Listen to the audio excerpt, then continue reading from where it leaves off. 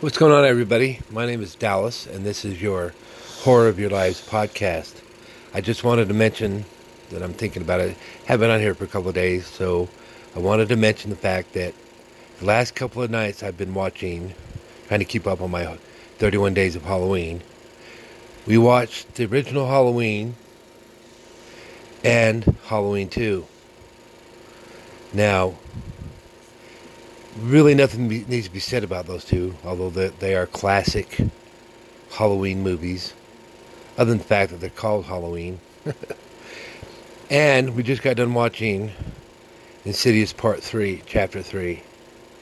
Now, those movies are very well made. I love the music.